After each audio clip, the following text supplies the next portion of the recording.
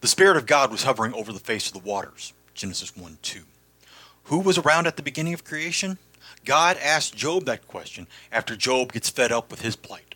The answer God gives is that God alone was there, as you can see from Job chapters 38 through 42. God in all three persons, Father, Son, and Holy Spirit. The Holy Spirit hovered over the chaos of the empty void, stirring the waters as he does in baptism.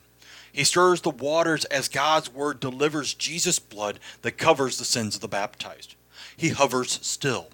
Throughout our lives, he keeps us in the one true faith with our Lord and Savior Jesus Christ. This hovering is the fulfillment of Jesus' promise.